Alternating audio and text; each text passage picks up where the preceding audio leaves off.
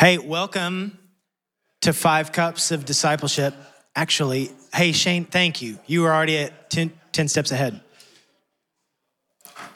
So I love the fact that Lindsay has made this the most mysterious Bible study class of all time. I am looking forward to unpacking this. And let me give you a little context and aim for why we're doing this. And this is a little bit of a deep dive here for a moment, kind of giving you some vision for our days ahead. And I'll probably share some of this in some coming Sundays in other ways. But it is becoming evident and clear that this is the hour for the church to anchor itself in the powerful truth of the Word of God. And that as we do that, what will become more and more evident, I believe, is that we cannot do this thing alone. That we have got to be a community of people who know the truth of God's Word as the ideas about God's Word and about the truth become more anathema to what our culture is. As we see the twisting of the Word of God grow greater and greater, it's becoming incredibly important for us to, one, know the Word of God, but then two, to be walking with each other. And the Lord has put this on our heart as a church to be a place where people can be truly discipled, to grow, to come together, to link arms, to be able to have an opportunity to experience the kinds of things that we saw and that we see in the Word of God. Where the disciples are being built up and they're walking through challenges, but God is showing up faithfully. They're walking with each other, meeting each other's needs, and all of the things that come with that. And we'll unpack a little bit more of that as we do this class. But our heart cry is to be a church that creates a true sense of community with each other.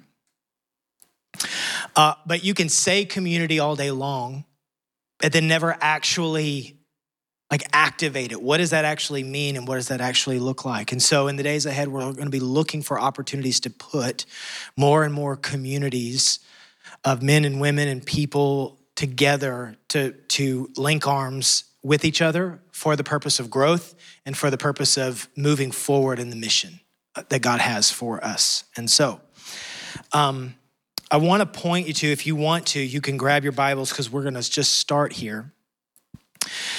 In Mark chapter 3,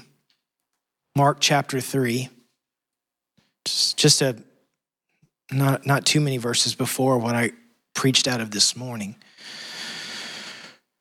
But Mark chapter 3, we're going to see at least a concise, and that's what's great about the book of Mark, by the way, if you've ever just had an opportunity to look at how the different gospels are laid out.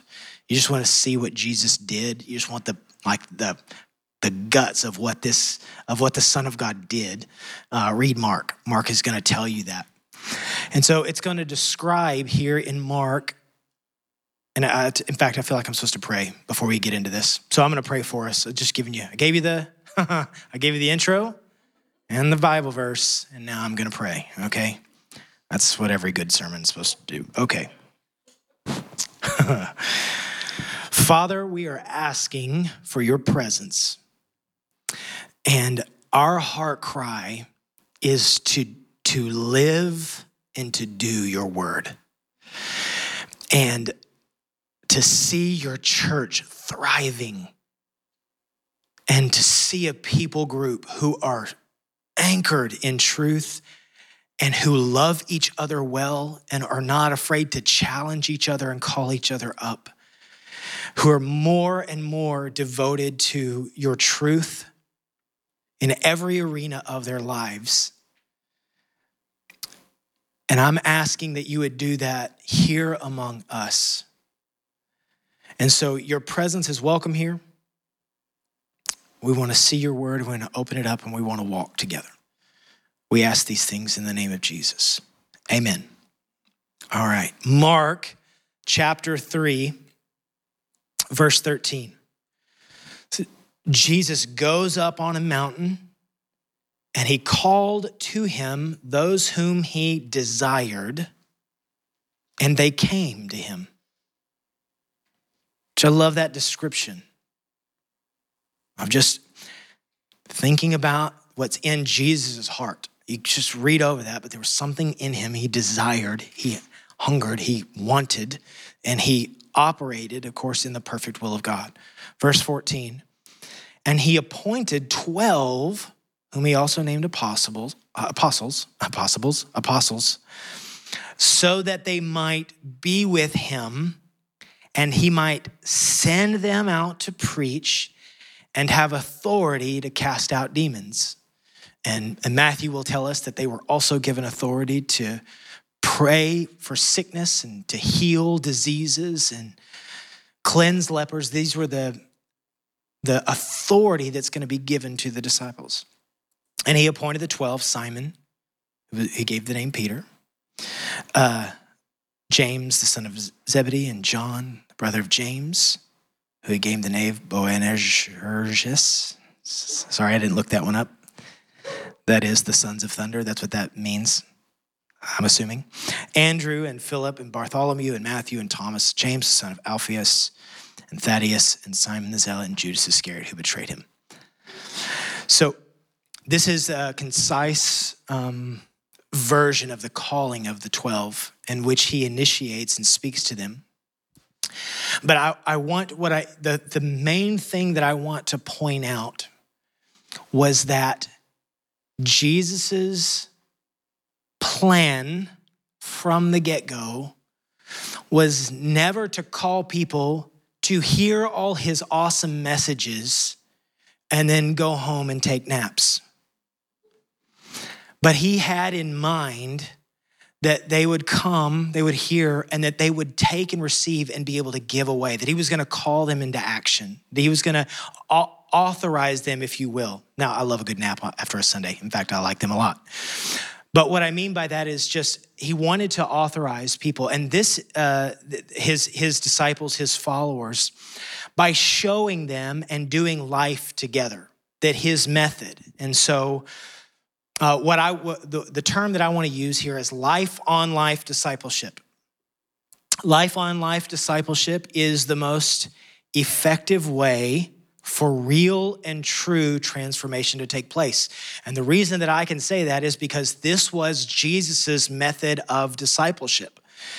His choice for how he was going to do ministry was to grab 12 men and bring them around him and say, let's do life together. This is, in effect, a Jesus style or a Jesus method of discipleship is a life-on-life model. It was less based on a classroom or a program and more based on authentic relationships where real dialogue and real experiences and real weaknesses and real strengths could be seen so that maximum growth could take place.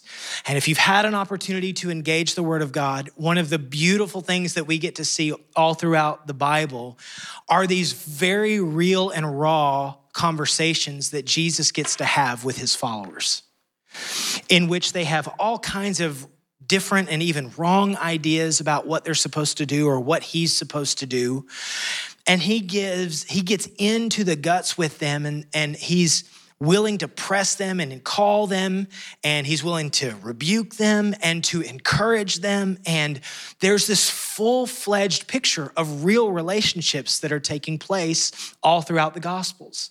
And it's happening with all of these men. Now, we'll get to see Jesus ministering and healing, but when you see Jesus unpacking his parables, it's with his disciples. When you see him dealing with all kinds of he gets to deal with James and John, who are like, who's going to get to sit at my right, your right hand? Could it be me? And, the mom's kind of pushing in. So, he's dealing with pushy moms, right? He's dealing with bad ideas. He's dealing with Peter, who's so zealous. He thinks he's going to get the world by the tail. And Jesus is like, dude, you're going to have to pull it back, all right? So, you're saying all these things. You have lots of great intentions in your heart, but you don't actually understand what you're talking about. So you get to see all these conversations take place. To me, what this is saying is these are the kinds of real conversations the church, or what I would say modern day disciples, are meant to be having, where we get together and get into each other's lives and have some very real conversations for the purpose of bringing the gospel into the lives of other people, for taking the kingdom wherever we go. So meaning this, that it's not just to say that we did an awesome Bible study, and I am so for Bible study. I am so for being filled up. But the point of doing this life-on-life model was to be able to show them the way and say, let's do this together. And while Jesus certainly was the Son of God, and none of us would cop to thinking that we're anywhere near anything like that, there is a call on each one of us to be a disciple and also to make disciples. And that's where we go back to, and I mentioned it even, or at least I mentioned it this morning, but there is a mission for the church, and it is, from Jesus' own words, to go, Matthew 28, go and make disciples of all nations, starting with a nation in your house and in your backyard and your neighborhood, and baptize them, bring them into my family in the name of the Father and the Son and the Holy Spirit. And I'll be with you while you do this to the end of the age. So this is in his heart, this life-on-life model. And so did Jesus teach to crowds? 100%. Did he attend synagogue and worship? Yes, absolutely. But when you boil down the crux of what he did, he poured himself into 12 men. Because he knew those 12 men, listen, if it's not for those 12 men, the whole gospel movement stops in a moment. You understand? And this was Jesus' plan. This is a crazy plan, if you're asking me, because these guys were, in effect, knuckleheads until the Holy Spirit comes on them. And this is what's cool, church. I'm looking at a set of faces right now who were all able, amazing receptacles of the Holy Spirit. Ones who receive it and are now called, filled with that same Holy Spirit that Peter and James and John were filled with. That's the call in our lives. And so this I'm going to be with these 12 men and pour my life out. This is what was supremely, hear this, transferable. Because hear this, not everyone is meant to or needs to preach, right? Especially as I think public speaking is the number one fear in the world. Everybody's going, please don't make me stand up in front of other people. And this is what's great news, that in fact, the primary means for the gospel to go forward was actually meant to go person to person, relationship to relationship. And guys, what we can all look at right now is that the church has gotten a little bit, or I'd say the Western church has gotten to a model where we gather as many people as possible to hear the cool guy on the platform. And while that's not wrong or sinful, it is not the primary method by which Jesus designed for his message to go forward. It was actually going to go forward in personal relationships, just through discipleship. And so you don't have to preach from the platform to be a disciple. That wasn't the primary aim of how Jesus' style of ministry went. And while he did preach, and he was in the public places, and he was going to authorize his disciples to do the same, the way that he went about training them was one-on-one, life-on-life model with his followers. So the aim of this class then is to create a practical guide to help us grow as followers of Jesus or as disciples in all areas of life, okay? this class and this teaching is designed for people who you know you're a follower of Jesus, you are convinced of the need for discipleship, and you want to learn how to become a more effective discipler. So what does it mean to actually be a disciple, and what does it mean to actually disciple others? And so, in fact, I think whenever we get into a detailed discussion about discipleship in the church, or what should it look like, or what should happen in the local church, if you're anything like me, and I grew up in church, we often have a tendency to move toward a program mentality. And programs are not bad, programs are not wrong. Programs are often initiated and created to try to hit as many people as possible in the most efficient way.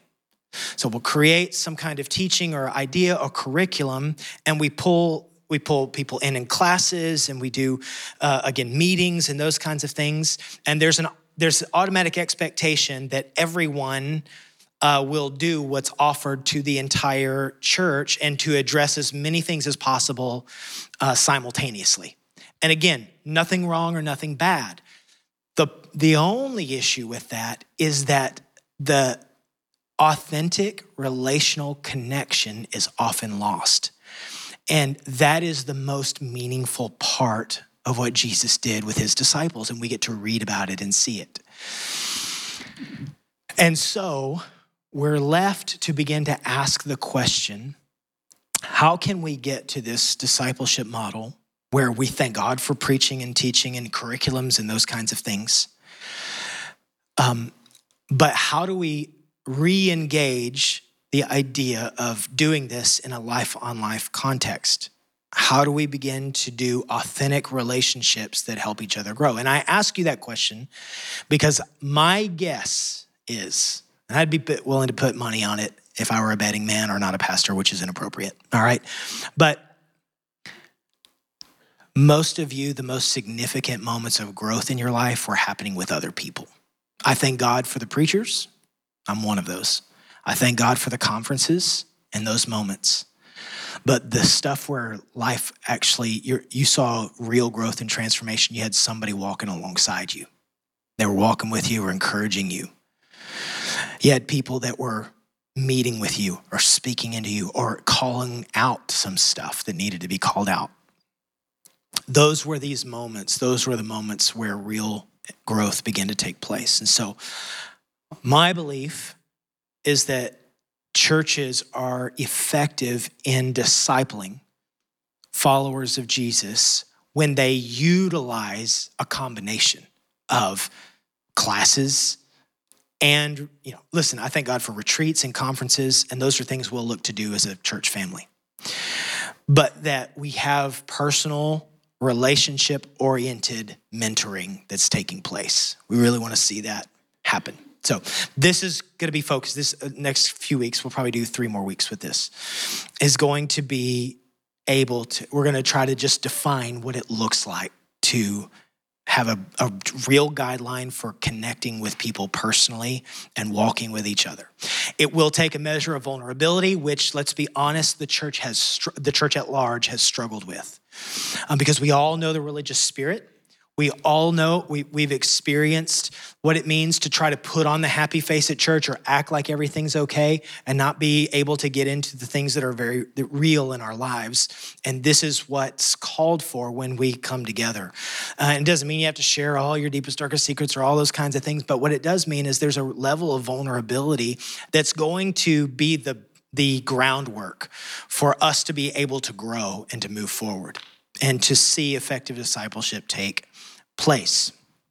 So let me just say a couple of things about mentoring or discipling before, and I'm going to actually unveil the 5 cups, which I know that's the only reason you're here. 2 major issues that plague people when it comes to discipling others, okay?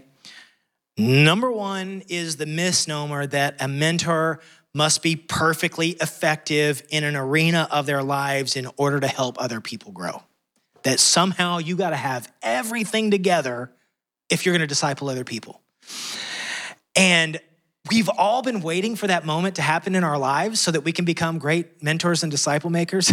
And the problem is we never get there. We never arrive. We don't arrive at the perfect marriage, and we don't arrive at the perfect level of Bible study, or we want to be greater in prayer. We want to be greater in growing in our gifts, or whatever the things may be, or we wish we had less sin in our lives, or we wish that we weren't plagued by temptation because somehow we're the only one that struggles with temptation, or whatever the case may be. We have all these thoughts that are going on. And the greatest stop to true discipleship in the church is because we're all waiting to somehow arrive at that plateau. You know what I'm talking about? It's like when I get here, man, this is going to be awesome. I just can't wait. Now, I'm going to be... No, and I say that, this might be me bearing my soul. I remember being a 15, 16, 17-year-old. I felt called to vocational ministry, and I remember thinking, man, I cannot wait until I'm a pastor, and I'm married, and I've just got it all together. I remember that, and I'm like, I'm 44, and this hasn't happened yet. What's wrong with me? I wish I could talk to my 16-year-old self. My 16-year-old self needed some discipleship going, dude, you're waiting for this plateau to arrive? It ain't coming, dude. So let's just get on this journey now. Stop waiting for the day to come, and let's jump into this thing. So that's the first major issue we want to be able to address. Because if we have to be perfect or completely effective to be able to disciple people, then I probably should step down as your pastor as it is, right? And you guys could, of course, ask my wife. She could tell you all of how often I miss the mark. Yeah, right. We could do that with each other. I could say I regularly preach on things that I need to and want to grow in. So there it is. So the power of discipleship is to say that the word of God is perfect, not me. And let's aim toward this together. Let's aim for what the Lord's calling us up and into together. And so we want to do that. So I'm willing to engage. I want to be willing to engage and ask questions and to press, but I don't have everything together, and none of us have everything together. And certainly none of us could say all of our relationships are perfectly aligned, or we have a perfectly curated theology where we can answer every question that someone might ask me. And we feel all these fears that keep us from engaging in real relationships with each other. And I want to begin to pull those things down and just say, let's begin to move forward, because even as I look in this room, and you guys that are joining us online, but even as I look at the people in this room, I think, man, I'm excited about the effect that this church could have on our city, with the quality of people that God's bringing here to build together. Here's the second issue. The second issue with discipleship is the problem. I have no idea what to do with a disciple when we meet, right? What are we supposed to talk about? What are you supposed to do, right? Are you supposed to get a curriculum or a Bible study? What are you supposed to do? And so what I want to do is unpack the 5 cups to just begin to give a direction.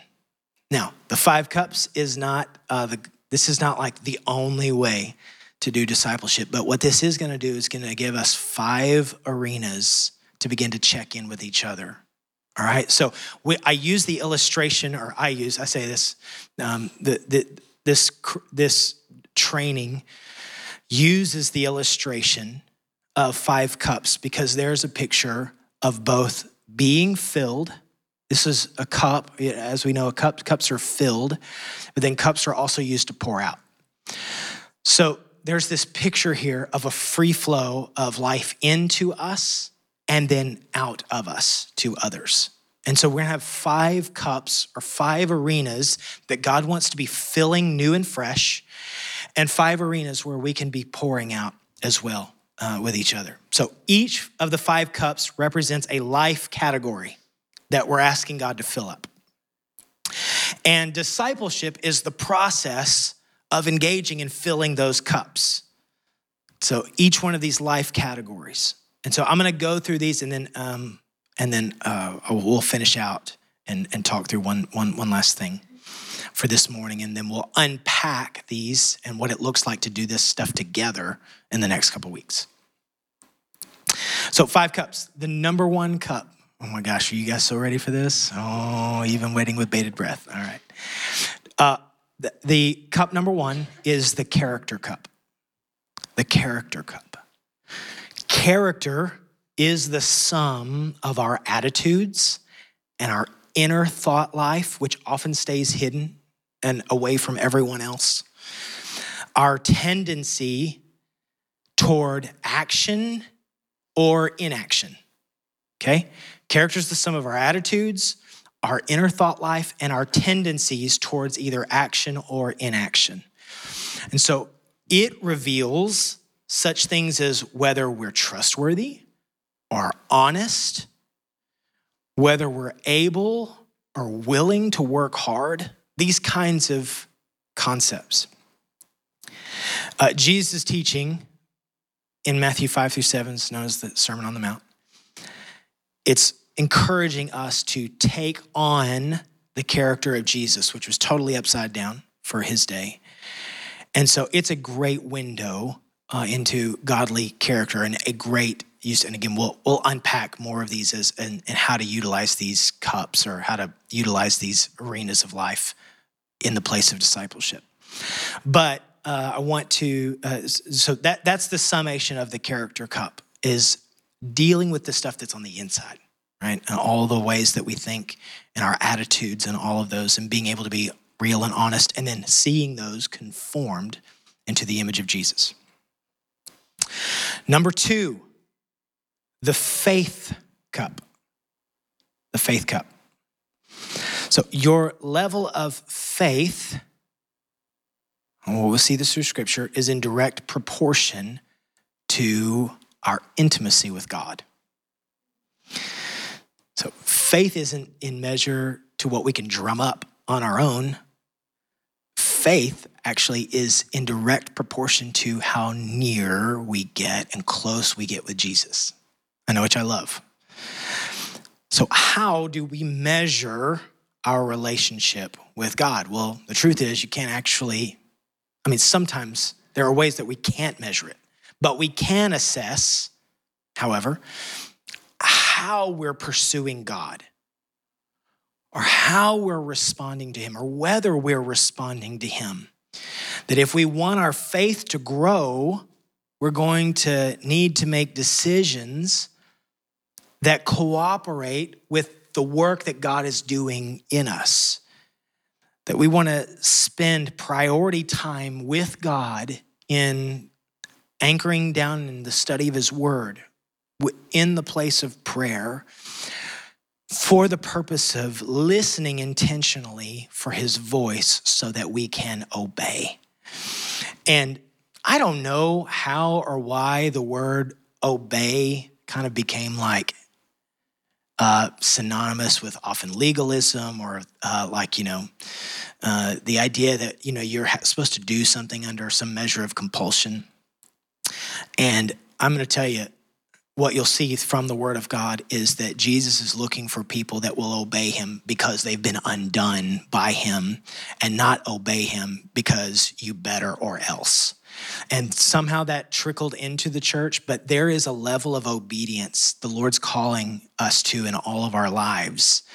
But it comes as we deepen in intimacy with him, and we understand that we are operating out of our place as sons and daughters, not as slaves. Slaves do. Sons and daughters know the king, and they want to be with the king and to operate in his plans and purposes. So that's the faith cup. Number 3, the relationship cup. The relationship cup. Your maturity and my maturity, our maturity, can be measured by our relationships or the absence of relationships. Meaning, do you understand what it takes to be a good friend? Are you experiencing good friendships? How are you dealing with family relationships? How about romantic relationships? So our goal is to be able to freely interact in a wide variety of relationships in a way that's promoting emotional health and growth. Okay, we all want to function in healthy, thriving relationships. When you and I have had bad relationships or toxic friendships or unhealthy relationships with our spouses or with our children, it becomes incredibly difficult. Those have a major effect on our lives. And so God's wanting to ask some questions about how we get to align all of our relationships with his design, plans, and purposes. And what's beautiful is that God has that for us. And so this is an arena or a cup that we want God to pour into, that we might be able to be poured out into others. The fourth cup is the finance cup, which everybody loves. Money is a direct window into your heart. And this is, I wish I could say that I'm making that up, but that's not. That is straight from the Word of God, where he says, where your treasure is, there your heart will be also. And I think that's really interesting, because you would tend to think where your heart is, that's where your treasure is going to be.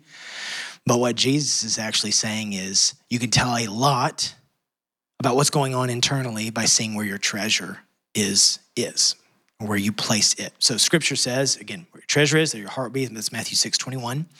So money is the third most taught subject by Jesus in the New Testament. How we spend or save our money reveals a lot about our relationship with God. And so learning to allow or ask God to have control over our money is a key step in our growth as a disciple of Jesus. And so, and of course, the church has a long and weird, often history with money, because the church has, in many times and places at points throughout history, and certainly depending on which denominations you might have come from, been really unhealthy on this issue. The church itself has been. Church leadership has been unhealthy on this issue. And so this is a critical arena to get right in the Lord, because the Lord has things to say about it. And this is what's beautiful, that he's our provider ultimately. So God's interested in the provision business and calling our hearts into alignment with his provision. And so this is not, by the way, this arena is so much more and broader and beyond money in the church, or, where often the church, when it gets into matters of finance, it's about tithes and offerings and all those kinds of things. This is alignment with God's plans and purposes that is so far beyond just the church. And so, or I would say, even just church leadership, or even the gathering of people. This is about his people coming into agreement and alignment with him. And then number 5 is the ministry cup. The ministry cup.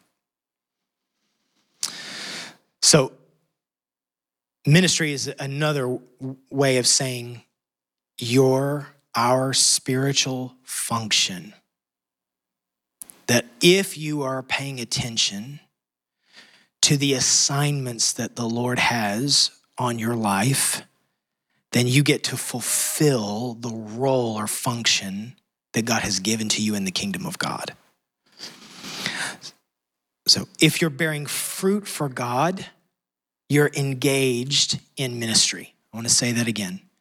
If you are bearing fruit for God, you are engaged in ministry. And so we need to learn what our spiritual gifts are, and we want to make sure those are being exercised. We also want to develop a servant's willingness to do what is needed so that the work of our hands can ultimately glorify God. So a lot of this is about posture, about being made ready to be used by the Lord. And even as you guys are in here, you're sitting here because you have a heart to make a difference in the life of people. When you talk about being a disciple or making a disciple, this is a part of what it means to be a part of the ministry of the kingdom, called as ministers of reconciliation to bring life wherever we go.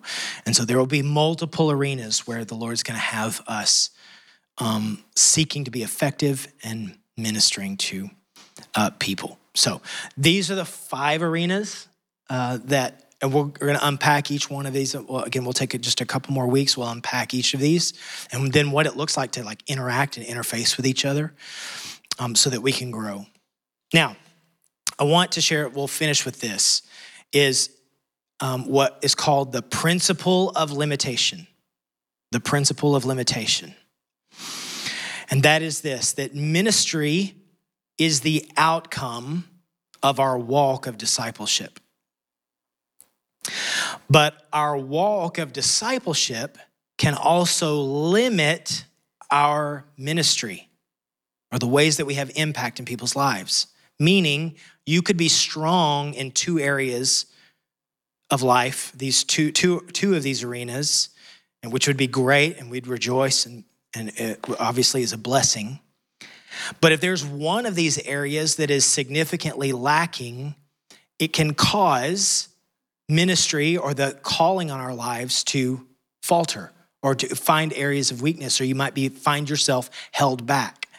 And I think I could say even in my own life that you can have arenas where you think you're thriving, but if there's other stuff that's going on that you are trying to hold the Lord at a distance, you're going to find your effectiveness limited in many ways. And the Lord's faithful to come through and to overcome and to speak, but it's important to look at this principle of limitation where our weakest areas will often put a cap on or limit our ability to be effective. So that's the point of opening the whole thing up here, is to say these are all arenas. And we might be rocking in some of these, but there's others that need to come up under the lordship of Jesus. That's why we want to talk about what is full life-on-life discipleship, connection with each other, growing in each of these areas. And so we want to, with these 5 cups represent 5 major categories that we want to begin to press in with people. So now the couple of questions, and we'll finish here. We're at the end of our time. Number 1, what will it look like for us to begin to do some of this in this church together? These 5 cups could be used for certainly any of our small groups. But what we're going to be looking to do in the days ahead is to launch essentially smaller small groups. We're calling them micro groups because what's smaller than small? Micro. So in the days ahead, we're going to be looking to launch micro groups. Micro groups are groups of 3 and 4. Try to hit 4 max. Groups of 3 or 4 that come together for a season to dive in together and just say, hey, let's go there. You might already be in a small group. You might be in another short-term thing. You may be a part of other Bible studies. You may be part of one of our serve teams here, but a micro group is an opportunity to like engage and wrestle. So we're going to be looking to raise up leaders who just want to do micro groups for this express purpose of, hey, let's do life-on-life discipleship, encourage each other, lift each other up, pray for each other, get into these things and say, hey, what's real, what's going on, and how can we? So this is what we're looking to do in the days ahead, is raise up those that want to function. And again, to lead here is not to say that I've got my life figured out. To lead here is to say, I want to do this with people. I want to see God's kingdom come in deeper and more powerful ways in our lives as we align ourselves with God's plan and purpose. The other thing that I want to just submit is that as we share these 5 cups, this is a great opportunity for us to begin to ask some questions, which is, all right, Lord, what are you doing in my life in these arenas? And is there anything in me that you want to begin to just work on? Are there places that you want to begin to speak to? And even as I was going through this and just thinking about this, I'm going, hey, I got some things that the Lord I know wants to begin to Show me and deal with me in these cups. And so this is an important question to ask. Whether or not you ever become, you choose to lead a micro group or whatever, or honestly, if you already have a community of believers that you're really deep with and you want to go, this is an opportunity just to begin to ask these questions and say, okay, Lord, these are some full-fledged arenas. And Lord, what are you accomplishing? You might find that a couple of these arenas you feel really strong in. There's some other cups here that you're going, Lord, would you begin to do some work in me? But my encouragement to you, for you guys that have taken time to be a part of this class, and certainly if you guys are watching online, is your homework just to be willing to ask the Lord, is there something that you want to do here in me? Are there some things that you want to see?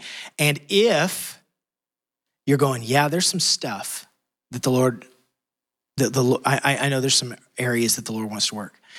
Then what that means is you don't hide until you can get these things together so you can go be a part of the discipleship, a micro group. What it means is then get in a micro group and let's grow in these together. And that's what we're going to be doing in the days ahead. We'll be launching these out over the next several weeks. But I just want to begin to encourage us to just get gut level honest and begin to ask these questions and say, okay, Lord, what do you want to do? And so, so this is where we're going. This is just a part of, it's not the totality of everything we're going to be doing here as a church. But what this is, what this is an opportunity for us to say, we believe discipleship and being engaged in each other's lives is really important.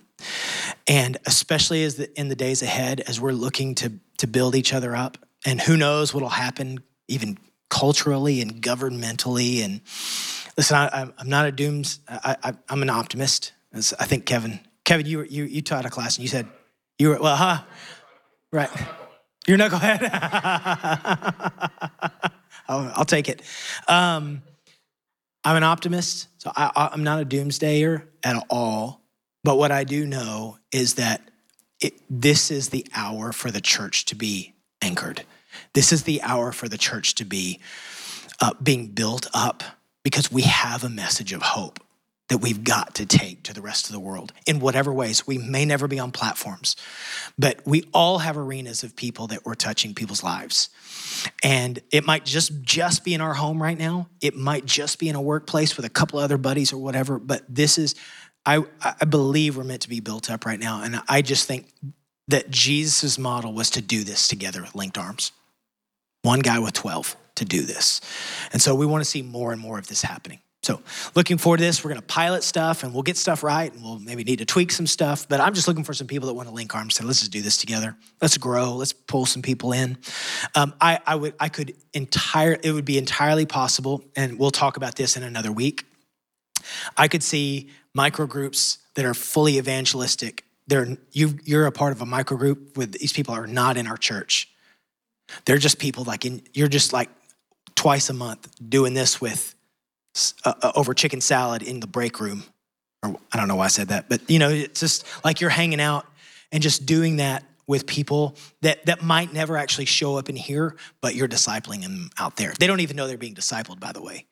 So anyway, we're going to unpack even what an evangelistic microgroup might look like, because I'm excited about those too.